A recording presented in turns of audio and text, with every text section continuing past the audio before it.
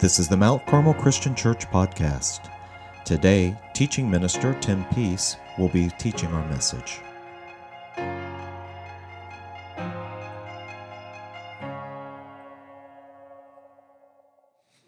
How y'all doing? Hey, happy Father's Day to all the dads in the room, especially my dad back there. Hey, Dad. Just wanted to say that. Just so I don't forget to say this, I probably won't actually. There's a reason I won't, but it has become customary for us to give dads a gift on their way out. I'm not going to tell you what it is yet, but know that there will be something. If you see some gentlemen handing some things out at the end of service, make sure, dads, that you get what we're giving away, but I'll talk about that a little bit later. Before I ask our friends to come down with the offering bags, I wanted to take a moment. Some exciting things are happening this week. Our little ones, our elementary age kids and their families are going to be VBSing this week. They're going to be going to Athens. And we're really excited about VBS this week because we get an opportunity to share the faith not only with kids but with the whole family that will be attending this week. But not only that, our middle schoolers are going to be junior high camping this week. And so we've got a lot going on. It's a big week for our families in our church. And so before we invite our friends to come down with offering, I wanted to take a moment for us to just stop and pray that things will just not only go smoothly, but people will be impacted this week through those efforts. So if you don't mind taking a moment to pray with me, let's do that. God, we thank you for this morning, and we thank you for the privilege that we have to worship you each and every Sunday. And I just pray specifically right now, God, that you will be with our families and our younger folks that will be attending either VBS or the junior high camp that we have going on all week. I pray, God, that they will be impacted for you and that they will come to know you more and know you more deeply in their lives as a result of the work that you're doing through this church in those efforts. And we love you, and it's in your Son, Jesus' name, that we pray. Amen. You know, each week we take up an offering. We ask you to fill out those response cards with your name. Let us know how we can pray for you. We ask you to give each week. And, you know, it's things like VBS and it's things like junior high camp that when we give back to God what he's blessed us with, we have an opportunity to impact by what we give into those ministry areas and beyond. So I'm going to ask our friends to come down, and they're going to begin passing the offering bags around. And you can put your offering and your response cards in there.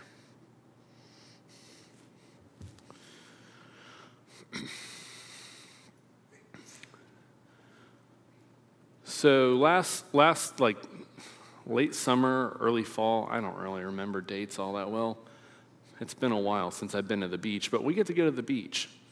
And it was fun. We were with our friends Aaron and Elise. And something cool that I always enjoy having happen occurred when we were getting ready to go to a restaurant. We were going to a place called Max's Table. Thanks for the recommendation there. Yeah. We were at a place called Max's Table, and it's like one of those breakfast lunch places. And every time I'm packing clothes for a vacation, Angie will stop me and say, "Oh, do you really need to bring your Bengals or Reds t-shirt?" And I'm like, "Absolutely I do. We're going out of the state, and I'm going to show my Cincinnati pride to all who will be forced to see it on my chest." But one of the cool things that happens, I think it's cool. It's probably not that cool, but when you're out and about at another location, for some reason, if you run into somebody that is a fan of the same sports team you are, because they're from the same area as you, suddenly it's cool. If we're all wearing a red shirt today, no one will think anything. We're all in Cincinnati, right? But if I'm down in Florida and I run into a fellow Reds or Bengals fan, I'm amazed. It's awesome. So this happened. So we were in this restaurant called Max's Table, and we walk in, and I've got a Bengals shirt on. And I don't even make it halfway through the door before I hear a shout, "Who dey?" I look over, and next thing I know, I see someone sitting at a table eating, and they've got their Bengals shirt on. And that struck up a conversation. It's really weird because I don't know those people from anybody else, but they're just shouting that little phrase makes me feel like we've been long lost friends or family that we haven't seen in a while. And we can strike up a conversation. Now the conversation normally devolves into how bad the team is, but that's beside the point. It's still nice to see some friendly faces that share a common affinity. You know, it's funny because I don't think we give too much thought to what brings us together in life, but common affinities are the biggest thing that brings us together in life. If you're a fan of the same sports team, we're likely to hang out and go watch the game together and strike up a friendship. If you are into hunting and fishing, trust me, you are going hunting and fishing with all your hunting and fishing buddies. And that's what causes your friendships to happen. If you're like me and you're an artsy guy and a music fan, which I am a music fan, I like to listen and play music, you're going to hang around a bunch of other music fans and go do things. It's these common affinities that bring us together. The story of my coming to this church happened because of a common affinity. I was in my latter middle school years, and my friend Dan spotted me in class, and I was wearing a shirt with the name Stone Temple Pilots on it. It was a band from the 90s that I still like. Rest in peace, Scott Weiland. Anyway, sorry. Yeah, all the 90s guys are. Anyway, but no, my friend saw the shirt, and he comes up to me. We had never met before, and he comes up to me and he says, "Hey, you know what? I think you and I are the only two people in this entire school that like that band." And we struck up a friendship. And it was through that not only that I developed some friendships with people that I would play music with, but eventually he ended up bringing me to this church, this youth group, and that's how I ended up coming to faith. It was that common affinity that we shared. So common affinities can do wonders in terms of bringing people together. But the truth is that common affinities can also be great dividers. Sure, if you share the same love and passion for something that somebody else does, it will unite you. But what unites you together can also be the division between people that don't share the same affinities. Especially in our modern climate that seems so divisive. It doesn't matter what political party you're a part of. You know that you can strike up a conversation with anyone in your camp and be best of friends, but the moment you see someone from the other aisle, that's your bitter enemy. Because common affinities can unite and they can divide us. We know this kind of thing to be true. And as we continue on in our series called Deep, and we continue on through this letter that we call Ephesians, which is, again, as I said last week, it's actually a chain letter that went to several churches from Paul. We're going to be talking about this idea of affinities uniting and dividing us. So I want to set the scene because we're going to look at two smaller passages in chapter 2 and 3. But I want to set it up by talking about a passage that we're not going to read through together. Last week we went through verses 1 through 10 of chapter 2. And when you read on in verses 11 through 18, Paul is talking directly to the Ephesian Christians and dealing with a confidence matter. And it's really interesting. Dee likes to say, I think he even said this back in week 1, that the big issue for the Ephesian Christians was their lack of confidence. But if that's the case, we want to find, well, what is their lack in confidence? Well, here's what we find out. In the first century church, the biggest divisive issue of the day between Christians was that people that converted to Christianity from Judaism still believed in practicing the Jewish rites and rituals and religious customs that made them Jewish, which is understandable. But the issue is that when the Gentiles would be brought into the fold, those Jewish Christians thought that those Gentile Christians, which are just the Gentiles, that name is it's considered a non-Jew in the Bible, in the New Testament. A non-Jewish person is a Gentile. Those Gentiles effectively were expected to adopt the Jewish customs as a part of the expression of their Christian faith. And this led to some division. It led to some division, first of all, because there was a particular marker for Jewish people that the Gentiles didn't have. And since I'm about to have a boy, I'll just come right out and say it. That marker is circumcision. You guys want to have a conversation about that this morning? Because it's there. I won't get into the details there, but I'm just going to assume you know what that is, and we'll move on. But that was the issue. Jewish boys were circumcised. Gentile boys were not. And this created a divisive issue because in the Old Testament, in the Hebrew Bible, Abraham and onward are commanded to circumcise on what? The 8th day. Their sons. And so, if you were a Gentile Christian and you were trying to unite with Jewish Christians, that was becoming a challenge because Gentiles didn't have the mark. They didn't share the affinity for the rite of circumcision with their fellow Jewish Christians, and this created division between the circumcised camp and the non-circumcision Christians. And the Gentiles felt like lesser people of faith because of this divisive issue. But in Paul's teaching, Paul says it is by Jesus and Jesus alone that you are brought into the fold of faith. But I always like to tell people, if Paul's writing a letter to a church, he's writing because whatever it is he's trying to bring in as a solution is speaking directly into the problem of the church.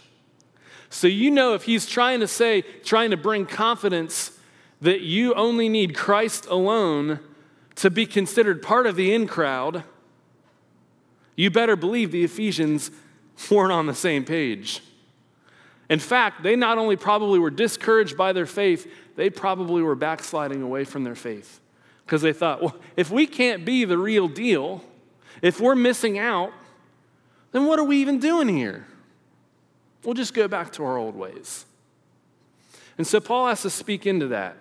And so I want to start this morning in Ephesians 2, 19 through 22, and look at what Paul says in terms of a summary statement, bringing in the solution, bringing in the hope for these Gentile Christians to whom he's writing to. He says, starting at verse 19, "Consequently, you are no longer foreigners and strangers, but fellow citizens with God's people and also members of his household, built on the foundation of the apostles and the prophets, with Christ Jesus himself as the chief cornerstone. In him the whole building is joined together and arises to become a holy temple in the Lord. And in him you too are being built together to become a dwelling in which God lives by his Spirit." Now, as I said last week, Ephesians, when you read through this whole thing, you can gloss over a lot of stuff because Paul brings in a lot of deep ideas here. So again, let's slow down here and look at what he is saying here. He starts out by reminding the Ephesian Christians that they are no longer foreigners and strangers. Earlier, he actually says that they are. And that's actually interesting. He doesn't brush aside this issue of circumcision and say, oh, well, yeah, don't listen, you guys have been fine from the get-go. He actually says formally and in fact, until Jesus, you were foreigners, you were separate from God's people, and you were separate from God. You were Gentiles. But it isn't because he tells them to go be circumcised or gives them some other rule or ritual to follow that brings them into the fold of the people of God. Instead, they are no longer foreigners, they are no longer strangers, but fellow citizens because of Jesus. And he says this because he says that they're built on the foundation of the apostles and prophets with Christ Jesus himself as the chief cornerstone. Now, he's going to go into a temple analogy here, which might surprise us why he's using a temple analogy, but I'll get to that. First of all, he says the foundation of the apostles. So at the time of Paul's writing part of the New Testament when he writes this, so they didn't have New Testaments. But they did have the teaching of the apostles, which is what we have in the New Testament. And so the foundation's built upon the teaching of the apostles. He also mentions the prophets, because the scripture for Christians, even Gentile Christians in that time, was the Hebrew Bible, or what we call the Old Testament today. He's referring to the prophets of old. That foundation, because the prophets speak of Jesus. And then he says Christ Jesus himself is the chief cornerstone. He is the chief cornerstone for the foundation that is being built. You do not have a foundation without Jesus. And nothing else can replace him as a foundation. And so they're being built on this foundation. And then Paul adds, he says, in him the whole building is joined together and rises to become a holy temple in the Lord. Now, this is interesting that Paul would do this. In Paul's letter to the Romans, Paul's actually writing to both a Jewish and Gentile audience. But in his letter to the Ephesians and the churches in the area he's writing to, he's likely writing to nothing but Gentiles. So why do we think he would use a temple analogy? Well, yes, of course, at the time Paul's writing, the second temple still existed. It had not been destroyed by the Romans yet. So he could have been speaking about that. But a Gentile won't care about the temple. But here's the thing, though. The pagan Gentile religions of the time also worship their gods and deities in temples. But he is actually saying that a new temple is being built. Not the second temple that exists in Jerusalem. And not a pagan temple to worship in. A new temple. A holy temple. And what is that temple consisting of? Well, he says, and in him you two are being built together to become a dwelling in which God lives by his Spirit. See, this is fascinating because Paul's not talking about a structure. The temple that's being built is a people, God's people. Those that put their faith in Jesus make up the new temple. And if you remember last week, when he says you, he's not just talking individually, he's saying y'all. The body of Jesus, the people of faith, make up this temple in which God and his Spirit will reside in. So he is taking these Gentiles who feel as if they are on the outs. They are not part of the in crowd because they're missing the mark. The very physical and in weird ways visible mark. And yet Paul says, you're not missing the mark at all because you put your faith in Jesus. He's igniting their confidence. But here's the awesome thing about what Paul does here. Paul doesn't just end by giving them this hope message.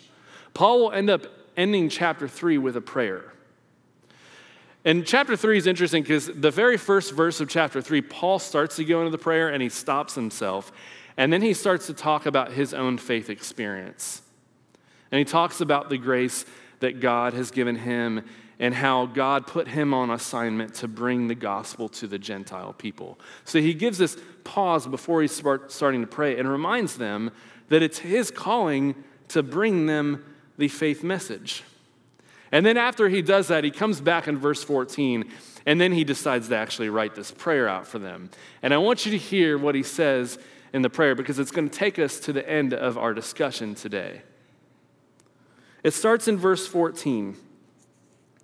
Paul says, for this reason, I kneel before the Father, from whom every family in heaven and on earth derives its name.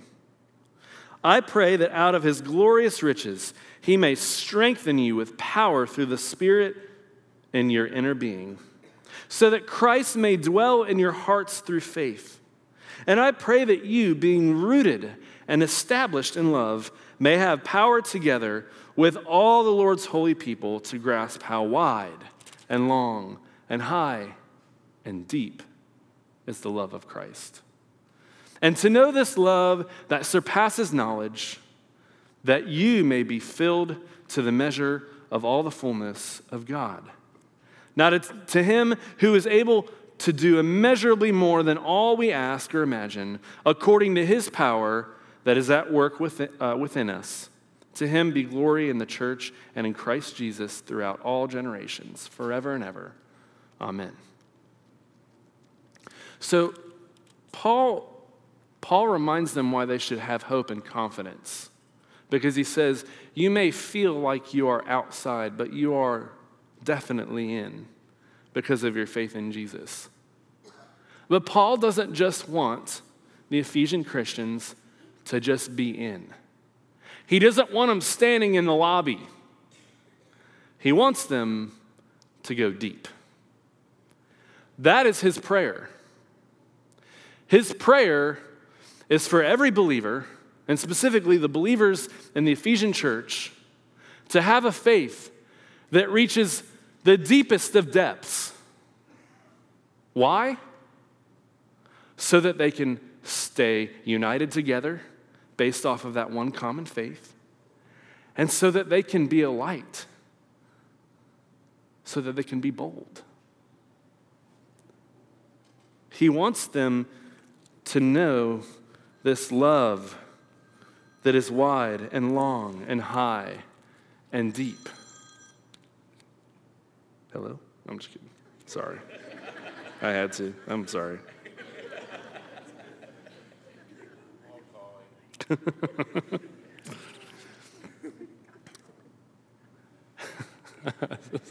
I see. If I actually interject, I could have just passed it up, and I didn't anyway.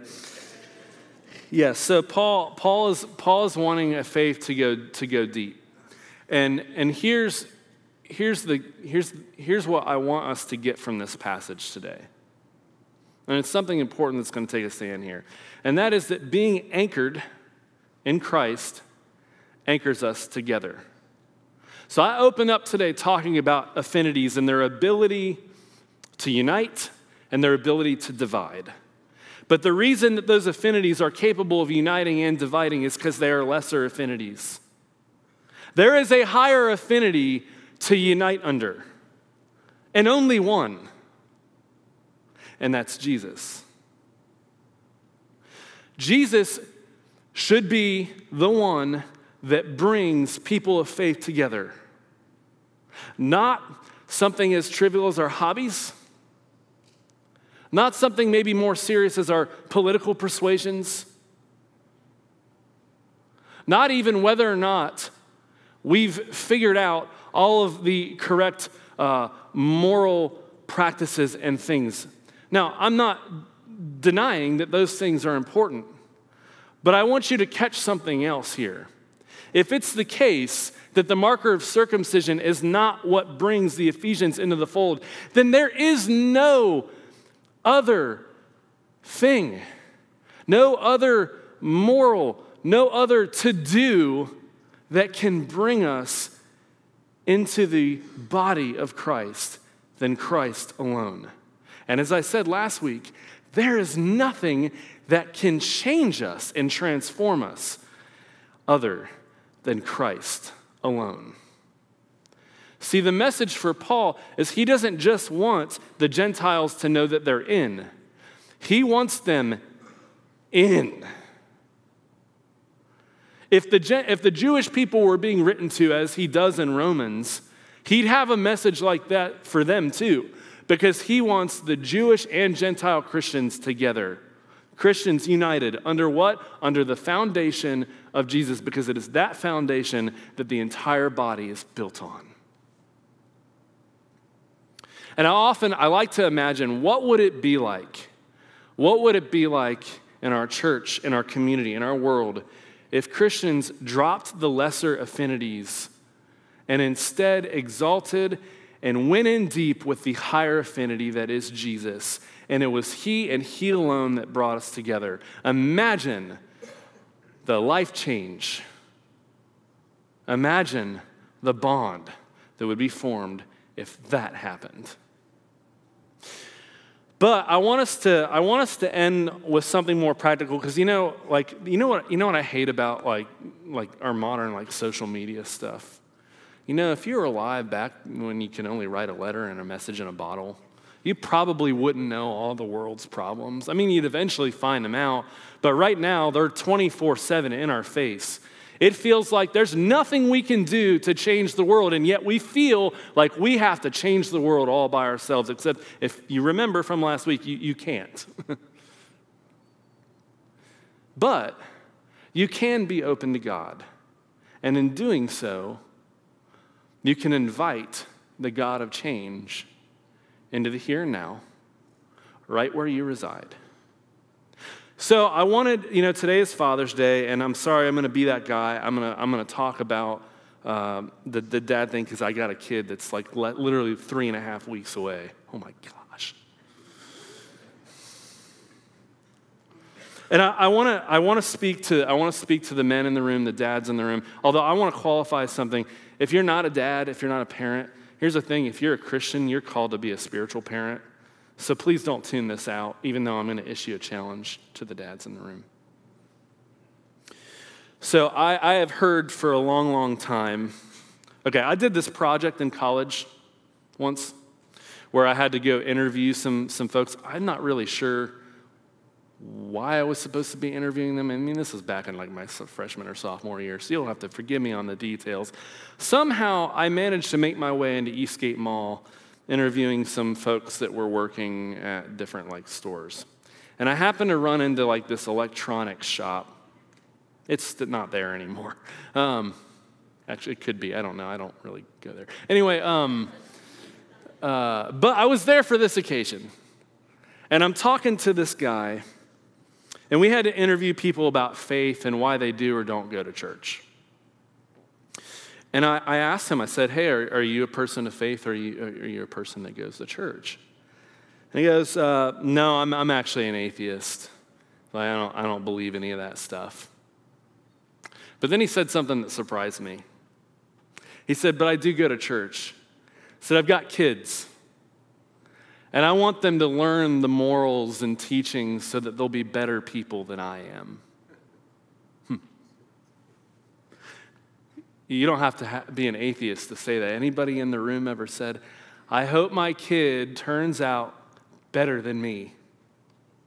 My kid's not even born, and I've said it about 3 times to friends and family.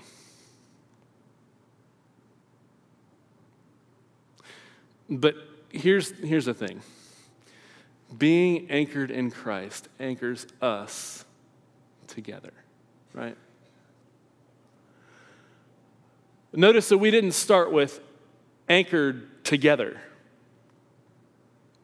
See, I know I harped about the y'all thing, and Paul's always writing to the community and not the individual. But we're going to bring it down to the individual level. Men, if you want your family to be anchored in the faith, you and I must drop our anchors down first.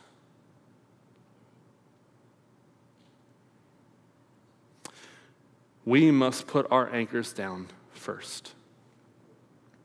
You can't expect somebody else to go where you won't go.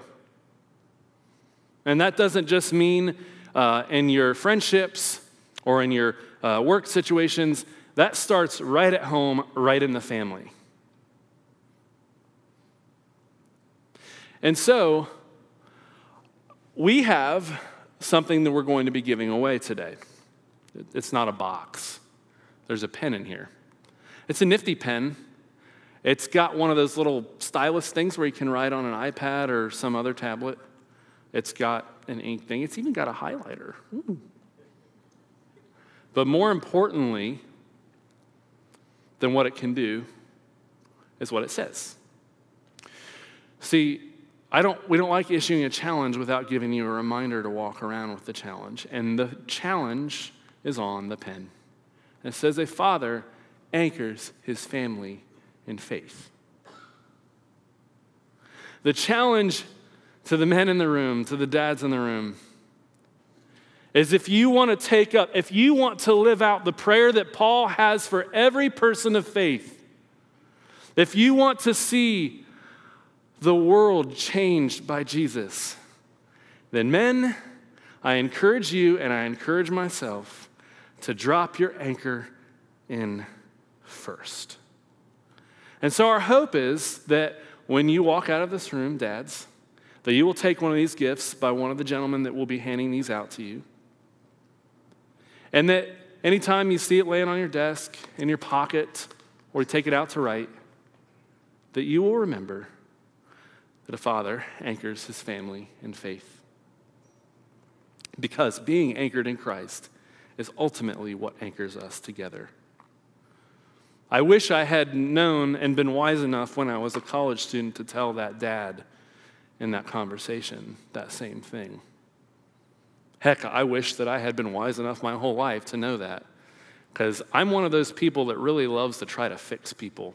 And I've had to learn the hard way that you can't. It has to start with my openness to Jesus and my openness to Paul's prayer becoming a reality in my life, that I will go to the deepest of depths in my faith with Jesus. And I want to challenge you to do the same. Please pray with me. God, we thank you for being so good and so gracious to us. We thank you for the message of Paul. We thank you for the message of hope, that it is in Jesus that we are in with you and that we are in with each other. I thank you for the confidence building that hope brings. And God, I thank you for the challenge of your word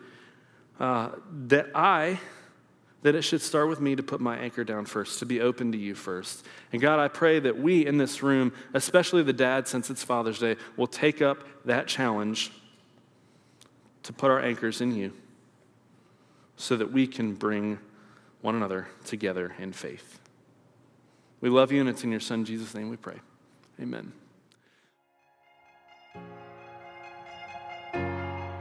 Thank you for listening to the Mount Carmel Christian Church podcast. You can find out more about us on the web at mtcarmelchurch.org.